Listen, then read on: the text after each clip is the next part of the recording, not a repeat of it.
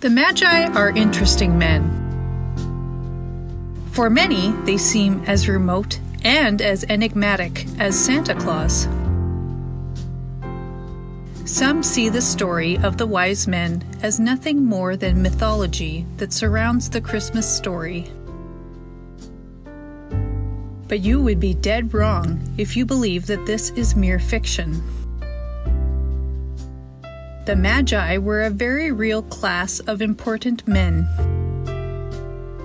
Magi were called wise men because they were learned scholars.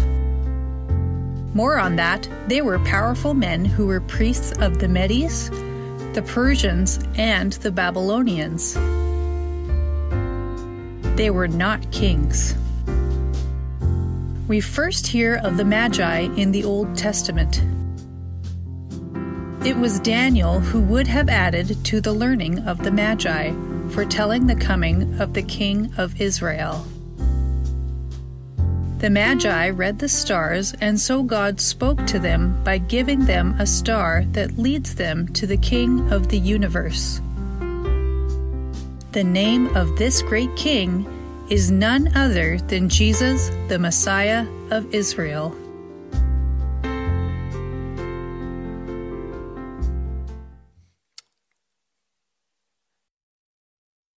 Well, here we are in the month of December, now just actually 20 days away from Christmas Day. So this picture here, I don't know if you can see it or not, it's a Christmas tree that has got, I think, 1,500 presents under it. And I'm not making that up. That's an actual thing. The woman who posted that said she didn't have a great childhood, and so she wanted to make sure that her kids had a great childhood. I don't know about you, but just looking at it causes me great stress. And I don't know I think it's much easier just to give the kids money. But anyway, at a young age, maybe you do have to wrap a few presents. Where do we get this from? And really, is it really a Merry Christmas? That is a big question. Well, we get this tradition really through the example of the Magi who gave 3 gifts to baby Jesus: gold, frankincense, and very, very good. You all passed the test.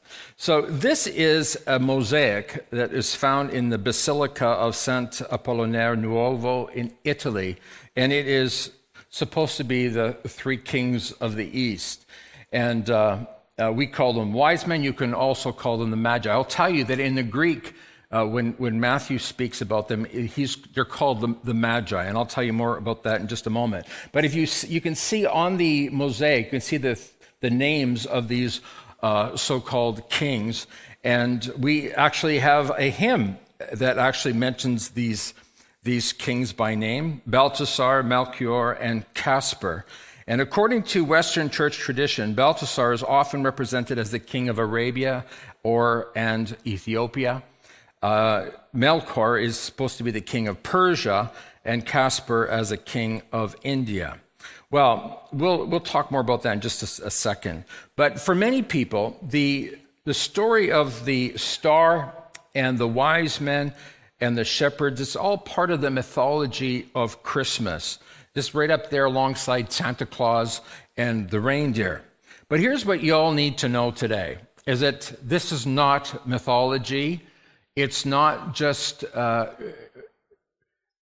interesting, fanciful stories to make the Christmas story more interesting. These are facts. And so if you have your Bibles, turn with me, please, to Matthew chapter 2, and we're looking at verses 1 to 12. Let me read to you the story of the coming of the Magi.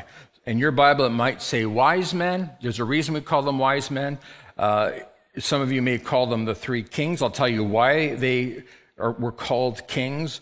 But actually, in the original text, it says Magi. So here it is. Jesus was born in Bethlehem in Judea during the reign of King Herod. About that time, some wise men from eastern lands arrived in Jerusalem asking, "Where is the newborn king of the Jews?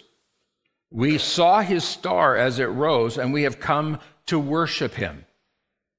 King Herod was deeply disturbed when he heard this, as was everyone in Jerusalem. He called a meeting of the leading priests and teachers of religious law and asked, "Where is the Messiah supposed to be born?" "In Bethlehem in Judea," they said, "for this is what the prophet wrote. And you, O Bethlehem, in the land of Judah, are not least among the ruling cities of Judah, for a ruler will come from you who will be the shepherd for my people Israel." Then Herod came for a private meeting with the wise men, and he learned from them the time when the star first appeared. Then he told them, "Go to Bethlehem and search carefully for the child, and when you find him, come back and tell me, so that I can go and worship him too." After this interview, the wise men went their way, and the star they had seen in the east guided them to Bethlehem. It went ahead of them and stopped over the place where the child was. And when they saw the star, they were filled with joy. They entered the house and saw the child with his mother Mary, and they bowed down and worshiped him. Then they opened their treasure chests and gave him gifts of gold, frankincense, and myrrh. And when it was time to leave, they returned to their own country by another route, for God had warned them in a dream not to return to Herod. Well, next week you're going to find out why God warned them not to return to Herod. And so for now, we're looking at the wise men, or the Magi. Now, you heard me say that there were 3 gifts given: gold, frankincense, and myrrh. And for that reason, many believe that the Magi were 3 in number. Some believe that there were far more than that. There's some traditions that say that there were 12 Magi. Magi is plural for magus, M-A-G-U-S, which means magician or learned one. Well, let's go back 600 years. We got to go back 600 years before Jesus was born to understand who the Magi were. So in 605 BC, the man that we now know as Daniel the prophet was taken into captivity by King Nebuchadnezzar of Babylon. And so we read in Daniel chapter 1, verse 4, the king gives a command, and he says, "Select only strong, healthy, and good-looking young men." That eliminates me from that list. And he said, "Make sure they are well-versed in every branch of learning, are gifted with knowledge and good judgment, and are suited to serve in the royal palace. Train these young men in the language and literature of Babylon." And then we read in verse 17 of Daniel 1, "God gave these 4 young men an unusual aptitude for understanding every aspect of literature and wisdom. And God gave Daniel the special ability to interpret the meanings of visions and dreams." So, you're getting the picture. Israel has gone into captivity, and Nebuchadnezzar has pinpointed 4 special young Jewish boys whom he will advance. Now, it's Daniel who especially catches the king's eye. And here's what it says in Daniel 5:11-12. It says, "King Nebuchadnezzar made him chief over all the magicians," or the Magi, "the astrologers, the enchanters, and fortune tellers of Babylon. This man Daniel, whom the king named Belteshazzar, has exceptional ability and is filled with divine knowledge and understanding." Okay, so just look at me for a moment and understand this. Daniel was in his own right a wise man. In fact, I'm sure that in Babylon, he would have been numbered among the Magi himself. He was the chief of the wise men. And as the chief of the wise men, his job would be to pass on to the other Magi the knowledge and the information from his faith tradition. So it's really important that everybody gets this. Did you get that? He arrives in Babylon. He is now the one who's overseeing the Magi, again, 600 years before Jesus was born. And Daniel would have passed on to them the information about Judaism, and particularly the coming of a Messiah or a special king. Really important to get this. Daniel knew the prophecies of the coming Messiah. And in case you didn't hear that message yet, this series began 4 weeks ago, and we began with the Messiah. Well, Daniel knew all about it. He knew all the prophecies, and he would have passed on this information to the Magi 600 years before Jesus was born. Now, let me just quickly share with you some of the many prophecies about the coming of Jesus Christ. I don't want anybody here today to think that Christianity is myth.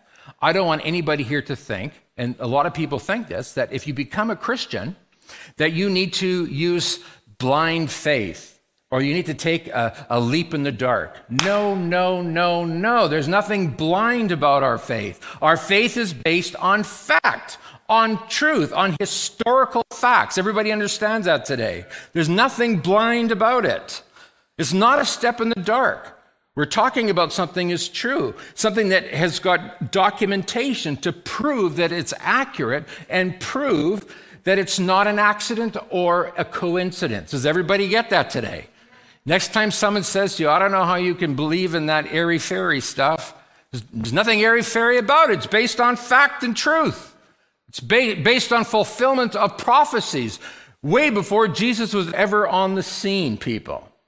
And so here's what Daniel would have no doubt shared with the Magi. The very first, it's not the very first prophecy about Jesus, but it is a very specific and direct prophecy. We find it in Genesis 49, verse 10.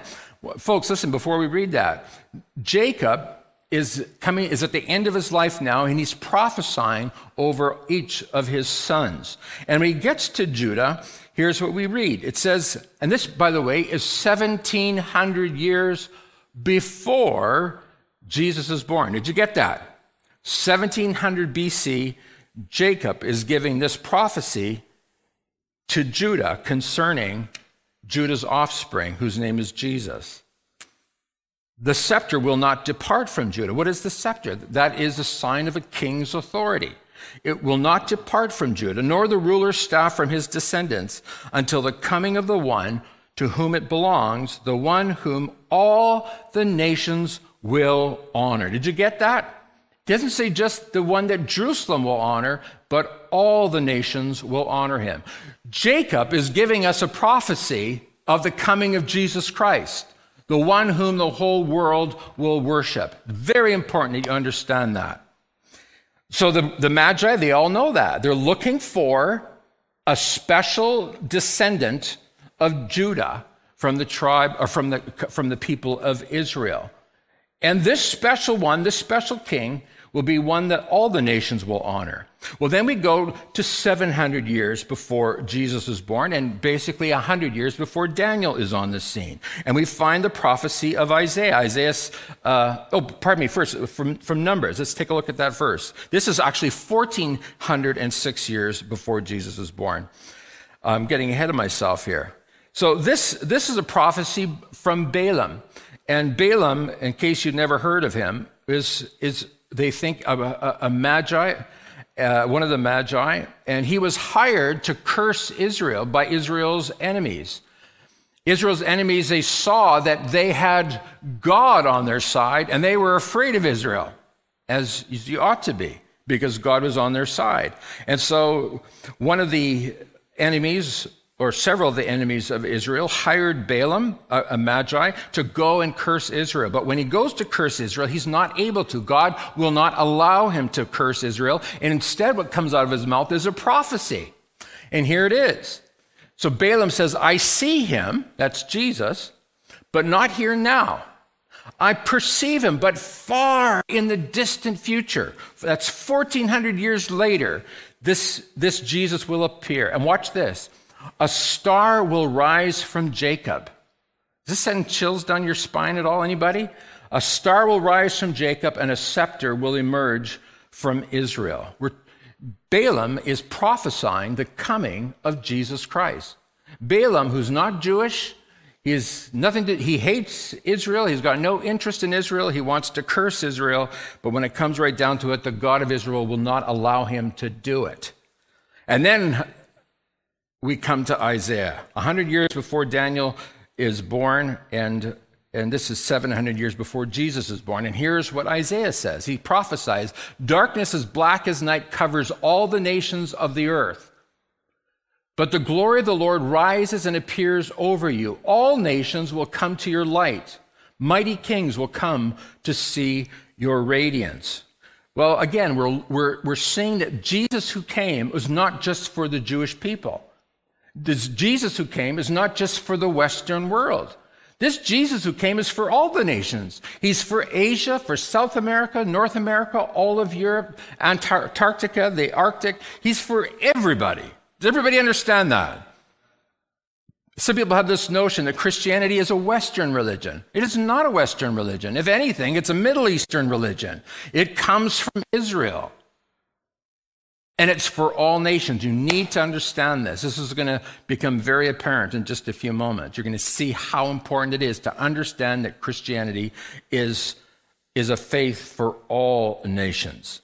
So, what you need to understand about these wise men, these magi, whether there were 3 or 12 or 20, who knows? But we do know that there was a group that came. These magi were, in fact, a priestly tribe of men of the Persian religion of Zoroastrianism. A lot of people don't know that. These Persians, or modern-day Iranians, but we call them Persians. I like that better. These Persians have come to Israel to worship this king of the Jews. These priests rose to high positions because of their great learning. It wasn't because of their magical powers. And that is something that we could discuss, but we don't have time today. But it's their learning, it's their knowledge of the sacred scriptures of Israel and of their own culture. We can actually trace the Magi back to the time of Abraham when he was in Ur. Now we're going back 2,000 years before Jesus is born. We know that these Magi were wandering and nomadic. In other words, they were a people of the world, if you will. They traveled around and they spoke to leaders of every nation. And every leader of every nation would have known who they are, and they would have understood the significance of these Magi. These Magi were found predominantly in Babylonia, amongst the Medes, the Persians, the Greeks, and especially in India. In fact, in India today, we still will find these so-called Magi. But one of the things that really intrigued me is that we even find them in China. Back around 1600 years before Jesus was born, we have a class of Magi. The Chinese call them shaman or shaman. They were called the Wu, W-U. And historians and philologists believe that they got the name Wu as part of the Persian word for magi, which would have been maju. So this is how we get the term Wu. So these magi are well known around the world. Again, there's a reason why I'm stressing around the world. You need to understand the global impact of Christ's coming to this world. Does everybody understand that? We talk about the shepherds who received the message from the angels, but you need to understand that God wanted to speak and communicate the truth to the whole world. How many understand today that Israel's job was to be a light to the nations? The Jewish people actually forgot that. Now, you will remember the story of Christ clearing the temple. Remember that? Jesus formed for himself a whip, and then he drove the money changers out of the temple. Why did he do that? And I'll tell you why. It's because these Jewish money changers, these men who were selling animals for sacrifice, the money lenders or the money changers were there because there were Jewish people coming from all over the world. They needed to change their money into the money of that country. And so they were doing their exchange of cash, but Jesus now is coming and he's driving them out. Why is he doing that? I'll tell you why. Jesus says my Father's house is not a place of trade. My Father's house is a place of prayer. Why is he doing it? Because they had set up their stalls in what we call the court of the Gentiles. The temple was built in such a way so that the Jewish people could worship God, but there was also a special court set up so that Gentiles, people who were not Jews, could come and worship the God of Israel. But the Jewish people at that time had literally eliminated the place for Gentiles to come and worship God. Very important to see this. Christianity, the God of Israel, has always been a God for all the nations. Remember what God said to Abraham. He says, your offspring will be a blessing to whom? To all the nations. This is a fulfillment of a prophecy back 4,000 years ago. Israel, you are going to be a blessing to all the nations. And Jesus sees what's happening in his day. The Gentiles are being excluded from God's plan. And this is what makes God so angry. Now watch this. The Magi, suddenly they see a star in the sky. Remember, the Magi are great learners, but they're also astrologers. What does that mean? It means they read the stars. They understand the stars. And the Magi see the star in the sky, and they go on a journey of about 1,500 kilometers to go and see Christ. So that's basically like traveling from Winnipeg to Calgary. Now, you and I can get from Winnipeg to Calgary if we start early enough in the day, and we go at least 110 kilometers an hour all the way without taking a potty break. We can probably do it. Well, imagine these poor Magi. They're not in a vehicle that goes 110 kilometers an hour. Nowhere near that. They've likely got their camels. The camels are laden with gifts and with stores and with provision, food, everything that they would need to help them get to Israel. Imagine that. Imagine going with a camel or with a donkey and trying to go all the way from Winnipeg to Calgary. Imagine that patch of Saskatchewan, flat, there's nothing there. And I'm actually putting a dig in against Pastor Joel here because he still thinks Saskatchewan's better than Manitoba, but we know different, don't we? Everybody said? That's good. You said it with a chuckle, so Pastor Joel can't be offended. Anyway, so here we are, the Magi on their journey. Now, what would make them, first of all, spend all that money to go on that journey? That would have been an extremely expensive journey. Well, they saw the star. And they knew the prophecies that Daniel had taught them 600 years before. In fact, the Magi were carefully watching and listening and watching the sky. They're looking for the signs. They're waiting for the birth of the one that Daniel told them about. Really important to understand that. This is not a chance, people.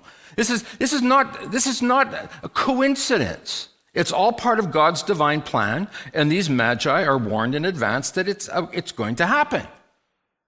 Now, I think it's interesting to note that the Jewish people were waiting for the Messiah for 2,000 years, and when he came, they didn't recognize him.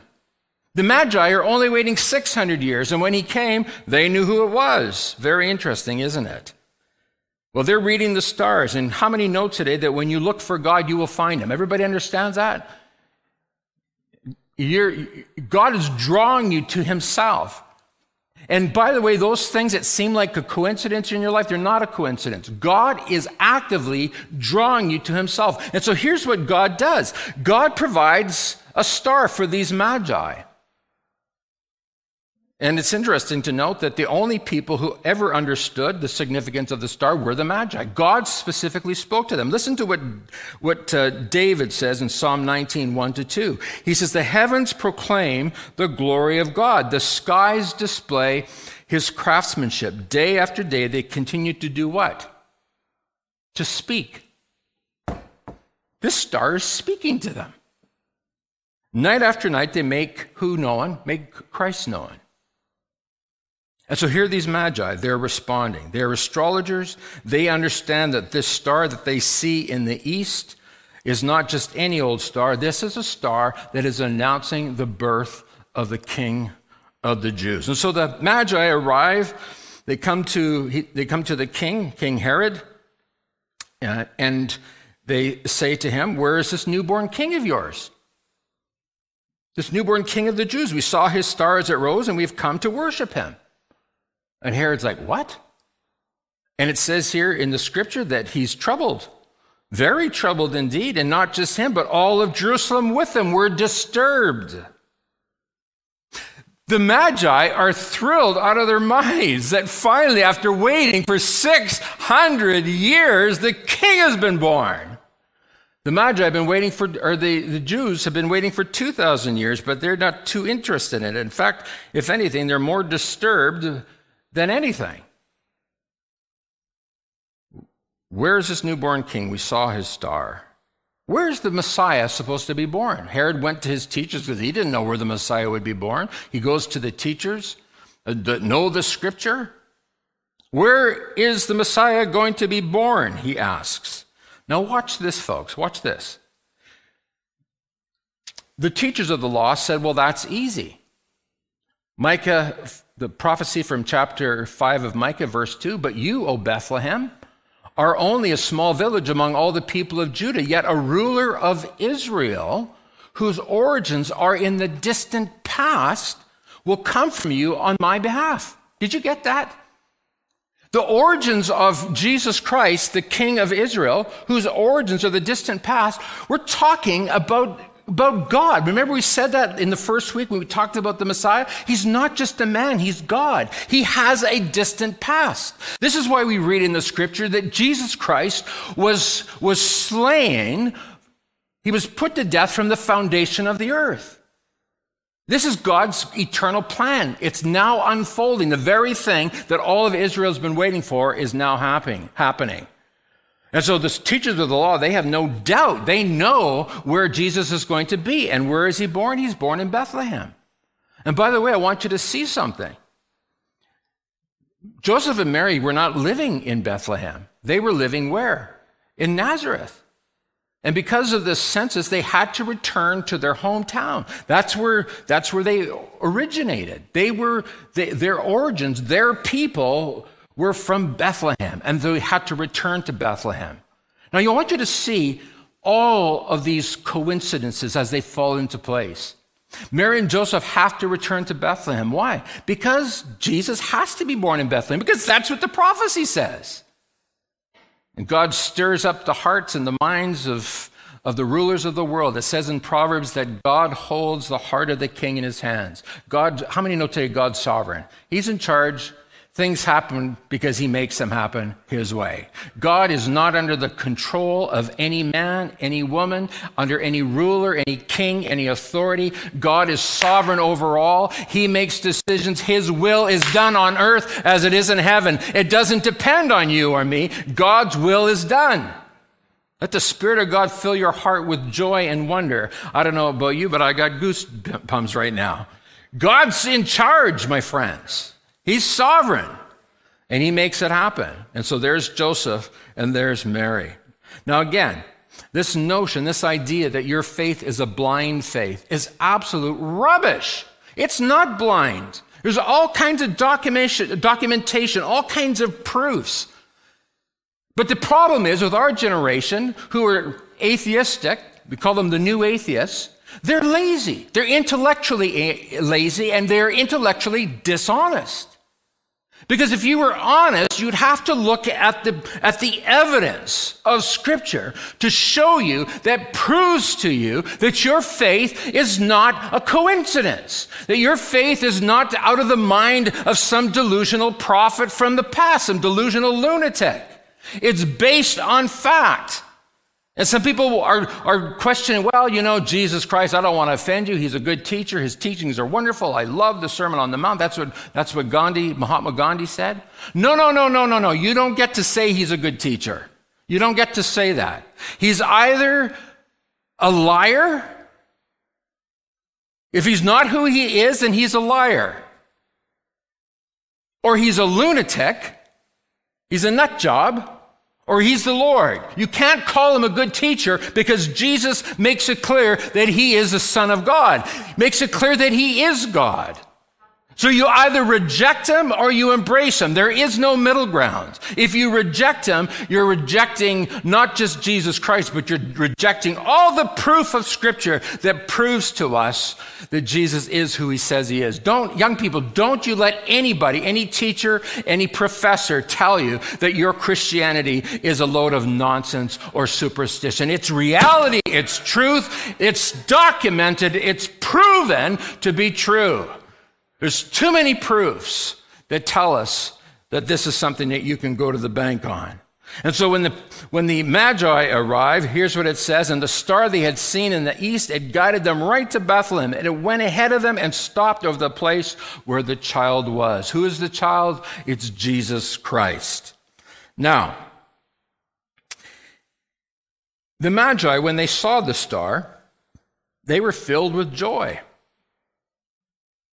I wonder this morning, is your heart filled with joy as you see the many ways that God reveals himself to you? By the way, you're here this morning not by chance. Did you get that? The Magi were not in Bethlehem by chance. It wasn't a coincidence. You are here this morning to hear this message by God's sovereign plan.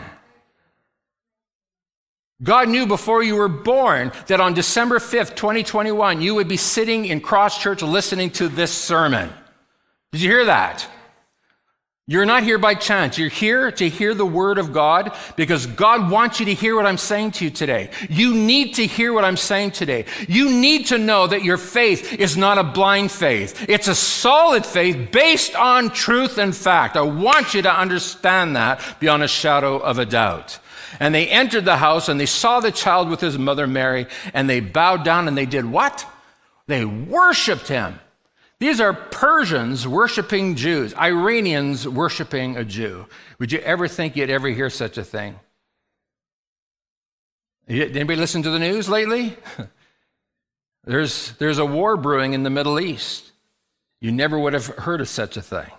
But these Magi, they recognized a power that's higher than any power on earth. They were recognizing a power of the universe, the power of Almighty God, Jehovah, Yahweh, the one who sent us Jesus. Yah saves. Hallelujah. And before Jesus arrived on the scene, he sent John, whose name means Yah is gracious. Hallelujah. Are you getting this? Powerful stuff. And they worshiped him. They bowed down. They recognized that he was the King of kings, the King of the Jews, the King of the whole world. Now I'm going to tell you, Jesus came from a very poor family. Look at it. If I was the one in heaven that God appointed to organize the coming of Jesus, I would have done it quite a bit different, I want you to know. First of all, Jesus would not have been born into a poor family, because I would think, well, Jesus should be born into a wealthy family so that he has the resources necessary for him to do the job. So he's got no wealth, he's got no status, no recognition from the Jewish leaders, no recognition from King Herod, no recognition from the priests, the scribes, the teachers, nothing. This Israel been waiting for 2,000 years. Jesus shows up, and here's what John says in John 1:10-11. Jesus came into the very world he created, but the world didn't recognize him. He came to his own people, and even they rejected him. Did you see that? I wonder today if that might be you. Maybe you're not converted yet. You haven't put your faith in Jesus Christ yet. Jesus has given you proof after proof after proof, and you still reject him.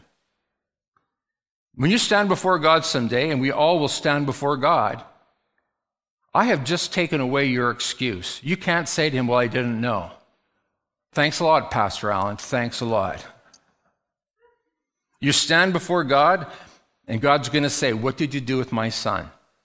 How many know that? He's not going to say, well, let me see how many good works you've got. Let me weigh your good works out against your bad works.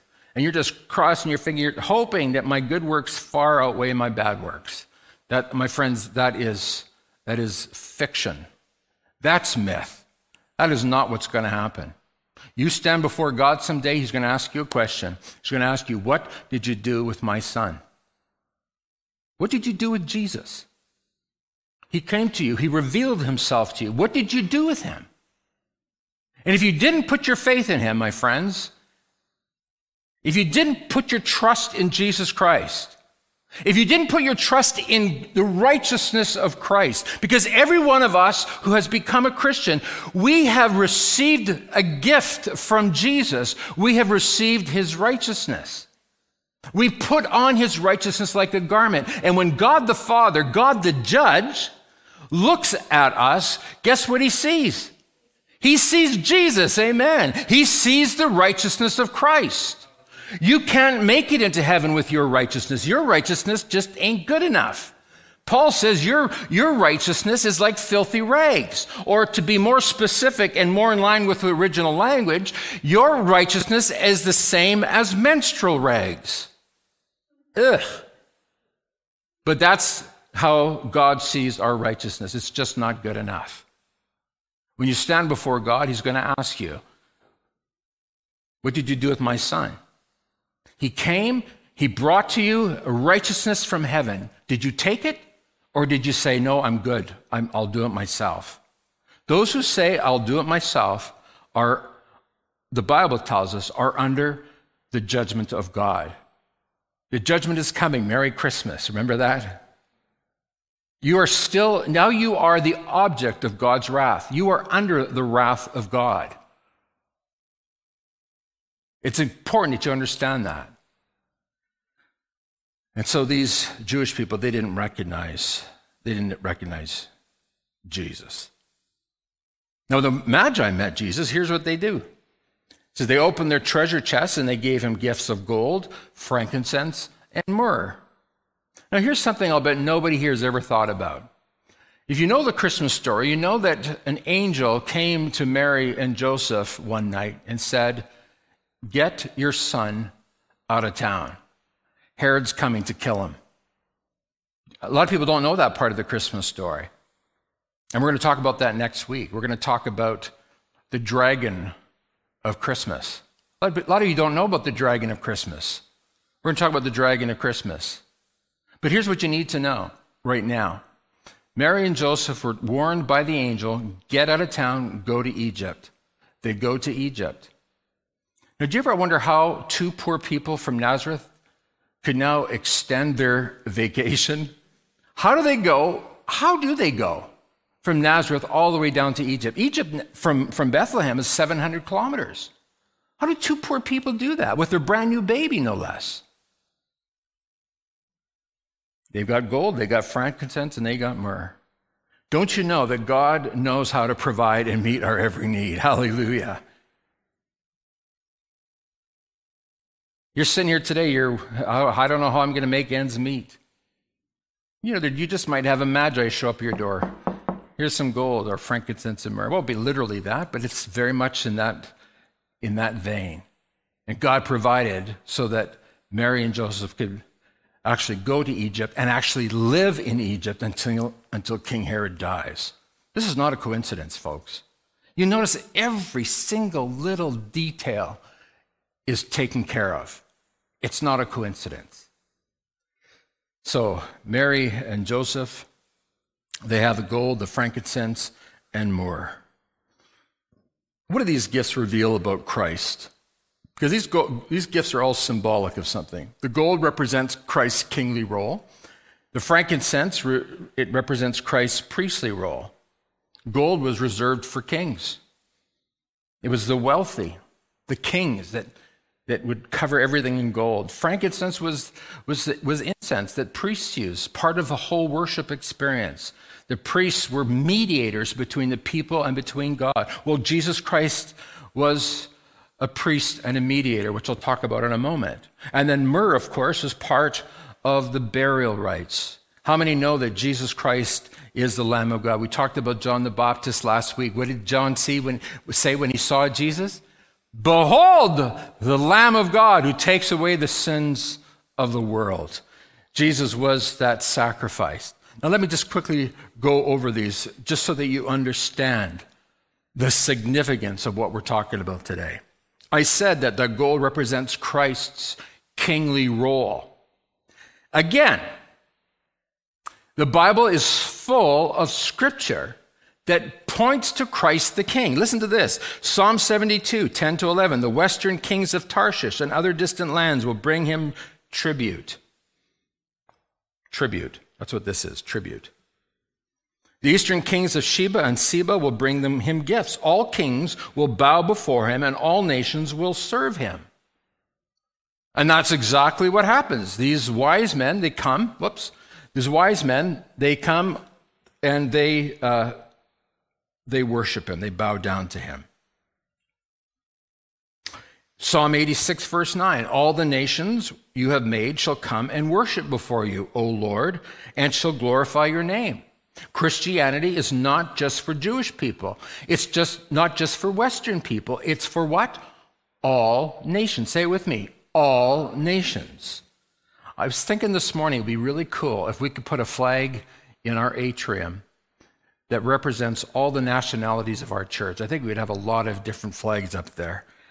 All these people are here today. Many of you come from different countries. But what's the common denominator, people? What brings us all together? Jesus. Does that blow your mind? I got my brother Rajabu. I don't speak any French or not much. And he speaks mostly French, and yet he's my brother. I would die for him, and I think he would die for me. You better die for me. We're brothers. This is the power of the gospel. What makes us brothers is that we have the same King, King Jesus. Did you get that? Because we're both part of the same kingdom. It's called the kingdom of God. Are you in the kingdom of God this morning? Are you a part of the kingdom? Isaiah 60, verse 6 says, vast caravans of camels will converge on you, the camels of Midian and Ephah. The people of Sheba will bring gold and frankincense. That's Isaiah 60. And will come worshiping the Lord. This is who Jesus is. He came initially to set up his kingdom in our hearts. So I ask you this morning, are you converted? Are you truly born again? The great religious teacher Nicodemus asked Jesus, what must I do to enter the kingdom of God? And you know what Jesus said? Sign up right here. No, he didn't say that. He said what?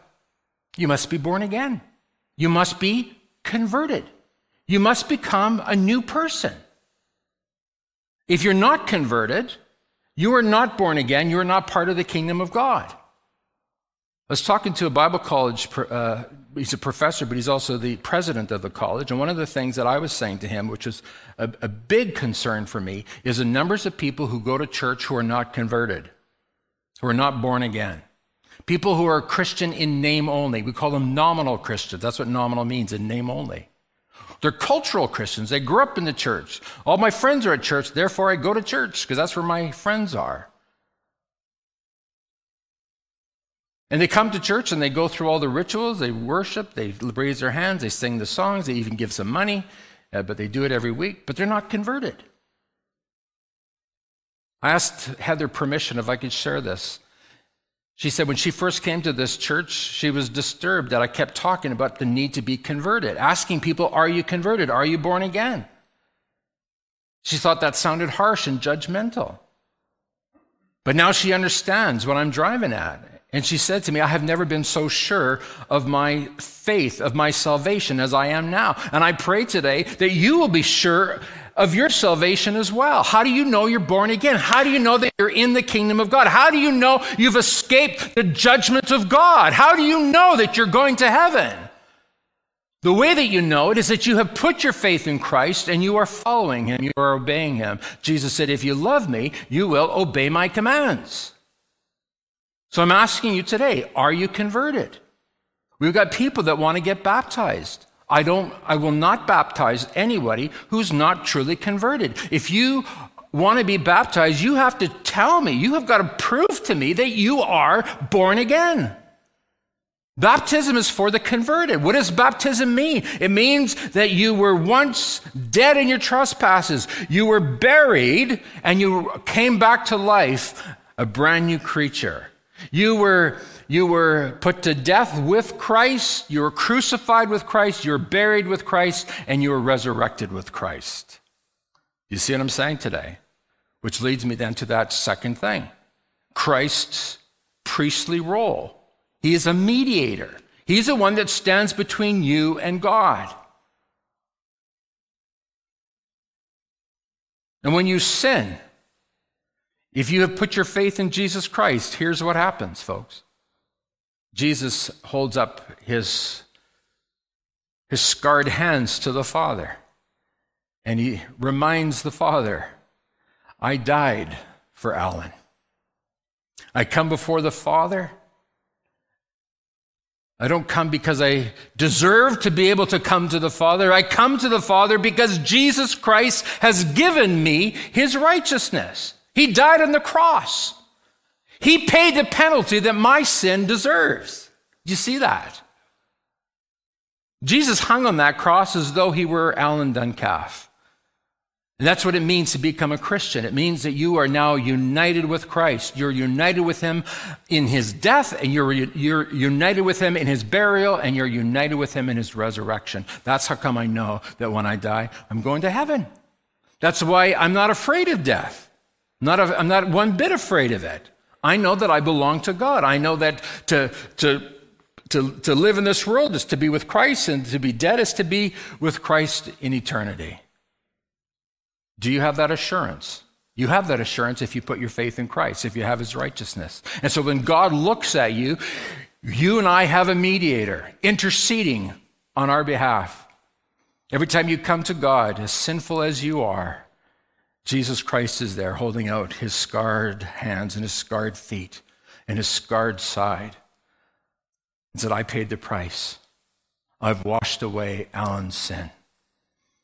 I've washed away Roy's sin. I've washed away Inquan's sin. Washed it away as though I'd never sinned. That, my friends, is the doctrine of justification.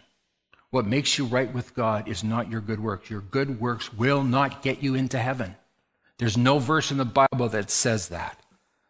The only way that you can have eternal life is through Jesus Christ, the one who mediates for us between God.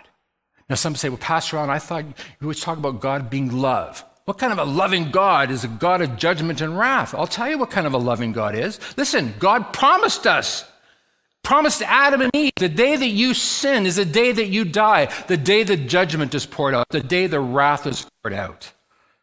But God demonstrates his love by giving us Jesus, who becomes our covering, our hiding place. And when you become a Christian, you are hiding in Jesus. That, my friends, is the demonstration of God's great love for us. This is the gospel, the good news that this world is looking for. Everybody here today knows that he or she is a sinner. Everybody here knows that you deserve death, but thanks be to God, he's given us a Savior. His name is Jesus, and he has covered us. This, my friends, is a demonstration of God's love. And finally, we see Jesus as the Lamb, the sacrificial role of Jesus. Folks, listen, when Jesus came on the scene, John the Baptist says, behold the Lamb of God. And this Lamb of God, this was not something that just coincidentally happened.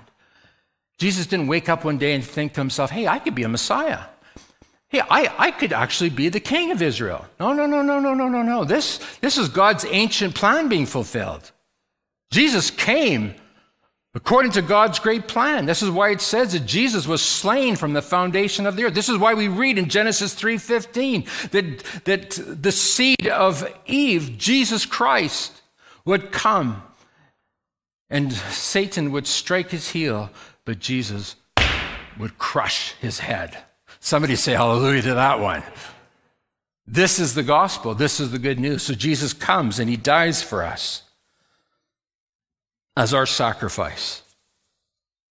And we read in Revelation 7:9-10, after this, I looked, and behold, a great multitude that no one could number, from every nation, from all tribes and peoples and languages, standing before the throne and before the Lamb, clothed in white robes, with palm branches in their hands, and crying out with a loud voice, "Salvation belongs to our God who sits on the throne and to the Lamb." Folks, I want you to know today, the Old Testament sacrificial system of sacrificing blood, the blood of goats and lambs and bulls, it could not take away our sin. Paul tells us that repeatedly. The only thing that will take away your sin is Jesus Christ. Now here's the good news. If you've put your faith in Jesus Christ, he not only takes away your sin, but he guarantees you a resurrection. Because Jesus was perfect. He was not subject to death. And that's why the grave couldn't keep him down. That's why Jesus sprung back up to life again, because the grave couldn't keep him down, because he was innocent, because he was perfect.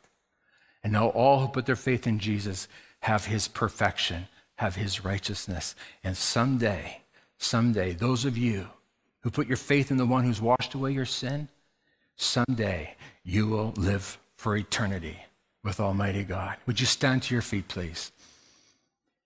This is the good news of Christmas. And for this, I'll say Merry Christmas. We're going to live forever. Father, thank you for the power of your word. Thank you, Lord. Our faith is not a blind faith. It's based on fact, many, many facts. It's based on the proofs that we see in Scripture, the proofs of history. God, I pray this morning that you would bolster people's faith, give people courage, give people the assurance, the confidence, the boldness that their belief is not in vain. Their belief is real. It's based on fact, a firm foundation. Oh God, thank you today. Thank you today, Lord, for Jesus Christ, our King, our mediator priest, our sacrificed lamb. Thank you that Jesus Christ gives us hope and gives us eternal life. This is the greatest gift of all. Thank you, Jesus. Amen. Amen. Before you go, I want you to tell the person beside you, we're going to live forever. Merry Christmas.